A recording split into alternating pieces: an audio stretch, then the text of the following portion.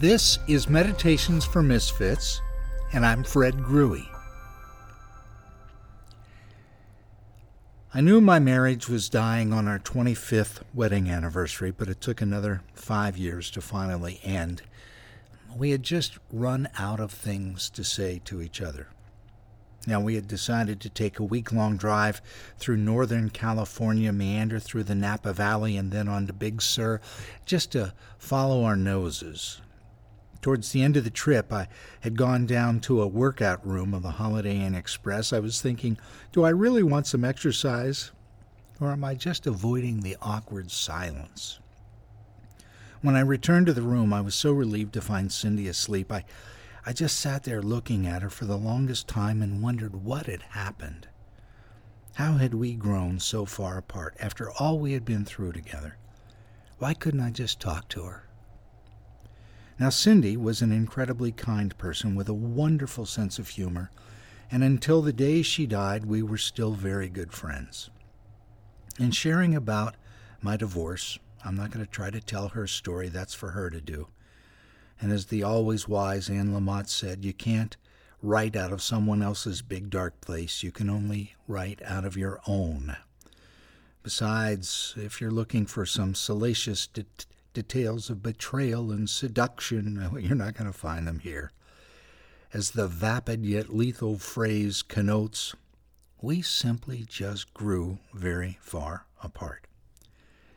After 30 years of sharing life, I still had so many profound and moving memories of being with her. For example, when we lived in England and she was in the midst of that deep 2-year depression I shared with you about a couple of weeks ago, I can remember one afternoon she came up and sat on my lap on that little house on Washington Close in Windsor, and with tears in her eyes, she just held me and told me that no man had ever loved her as I had. We both cried. I always found joy and meaning in loving and caring for her, but looking back on those times in an honest, self-reflective way, I wonder if I was deriving a sense of power and meaning in caring for her, because the truth be told, I made it very difficult for her and for my son Elijah to love me. There were so many times when she would look at me lovingly, and I asked her not to do it because it just made me feel nervous. I shut her out. Now, this was due in no small measure to my own inability to love myself, to be more specific, to accept myself, and in particular, my body. I've always been ashamed of my body from my earliest memories. I was a fat kid growing up and came to believe that no one could ever really love or want me. I can clearly remember every Sunday morning after Mass as a kid, stopping to pray in front of the statue of Mary and closing my eyes and praying that she would instantly make me skinny, hoping to find when I opened my eyes that my clothes would now be way too big, and always being disappointed. Being fat was the source of all my problems in grade school and high school, so I thought. Now, there was an upside to this self-rejection of my body image. I developed a keen mind. I loved to read and tell stories and make people laugh as a way of deflecting my own insecurities. Now, sometimes the things we compensate for can grow into wonderful gifts. Again, Annie Lamott says, now a person's faults are largely what make him or her likable. So, for example, I love the Oregon coast. Part of what makes the coast so beautiful are the rock formations that stand out in the water. Eons of sand and sun, winds and waves have chipped away and eroded the rocks into spectacular pieces of art. Now, the same is true for bonsai trees. I love them. The gnarly wood and twisted shapes are so majestic.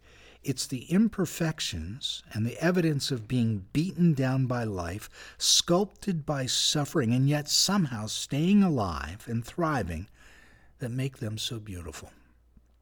During the whole of our marriage, I just couldn't really believe that Cindy wanted me or loved me, and I just thought I was the recipient of her deep kindness, and so I relished in being kind to her.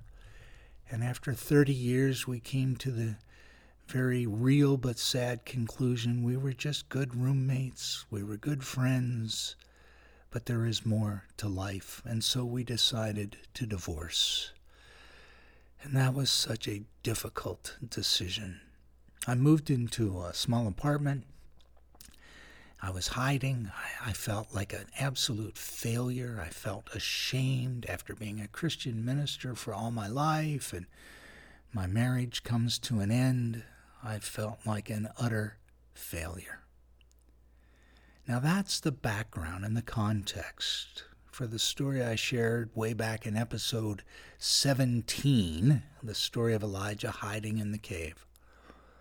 And that day when I met that woman at the nursing home, and I came out to my car and I realized I still have time to be alive. What am I doing hiding in the cave of my apartment? What am I doing hiding behind my work, hiding from everyone else, feeling so ashamed? It is time.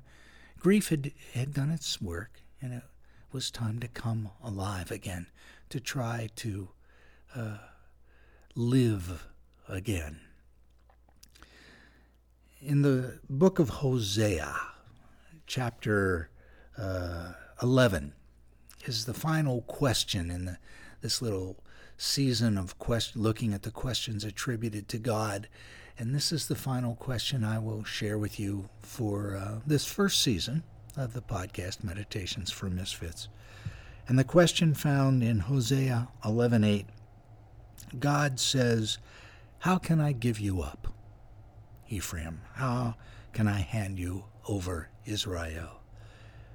My heart is changed within me, and all my compassion is aroused." Now in Hosea chapter 11, God describes God's relationship with God's people like that of a parent of a wayward teenager that's just gone off and misbehaved and not done anything they're supposed to. And in the middle of all this litany of all the wrongs the teenager has done, God just seems to throw up God's hands and says, "How can I give you up?" And that's what I felt in that apartment when I felt so alone, so ashamed, that the Holy One was with me and said, "How can I give you up? I love you." And so that encouraged me to re-engage with life. I actually went online to Match.com and put on a profile, and I got to meet some wonderful people, and I actually met this incredible woman named Nancy, who, by the way, loves Thomas Merton as much as I do. And we started to date, and it wasn't long that we fell in love. And I've tried to take what I have learned from my mistakes with Cindy and not repeat those mistakes with Nancy. I have really opened my heart. She loves me very, very much. And I'm beginning to allow her to do that. I'm receiving her love, which is really new for me. And I'm also receiving the love of my son Elijah, which is new for me, and in deeper ways the love of God, which is ongoing for me. And their loving me is changing me and opening me to live a more engaged life in this world and not try to hide and compensate and deflect, but to really open my heart to others. So that's the process I'm in. In this last year, it's been an incredible year. We started the podcast. I started sharing what's been going on in my life. In September, we lost our home, everything we owned. Cindy died. I've gotten married. It's been quite a year. And the adventure is just ongoing. I'm continuing daily to work at my relationship with Nancy, an incredibly fabulous, beautiful, loving, gifted woman, and allowing her love to help bring healing to my life.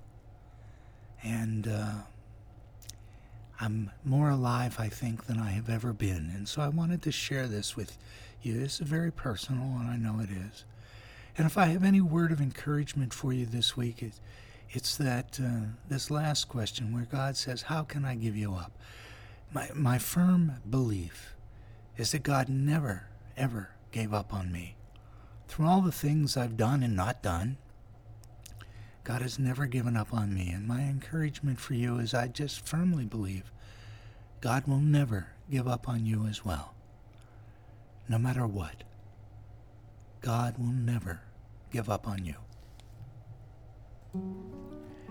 So this episode concludes Season 1 of the Meditations for Misfits podcast, and I sincerely want to thank you for joining me for however many of these episodes you've been able to download. I deeply appreciate it. So my plan for Season 2, as we kick off next week, Season 2, will be to share some specific exercises and ideas on how to live a more fully engaged life. If you've tracked with me over the last year, you know you've heard me say numerous times, my goal is to learn to be more grateful, to be more generous, to accept reality as it is, and to bless the people in my life. So for the next few weeks, maybe a month or two, I'd like to share specific ideas and exercises on how to actually do those things, how to grow in gratitude and generosity. Specific examples of ways to do that, how to embrace life as it really is, and how to bless the people in our world. So I really hope you'll hang with me and that the ideas I share may be of blessing to your life. In conclusion, let me say a prayer.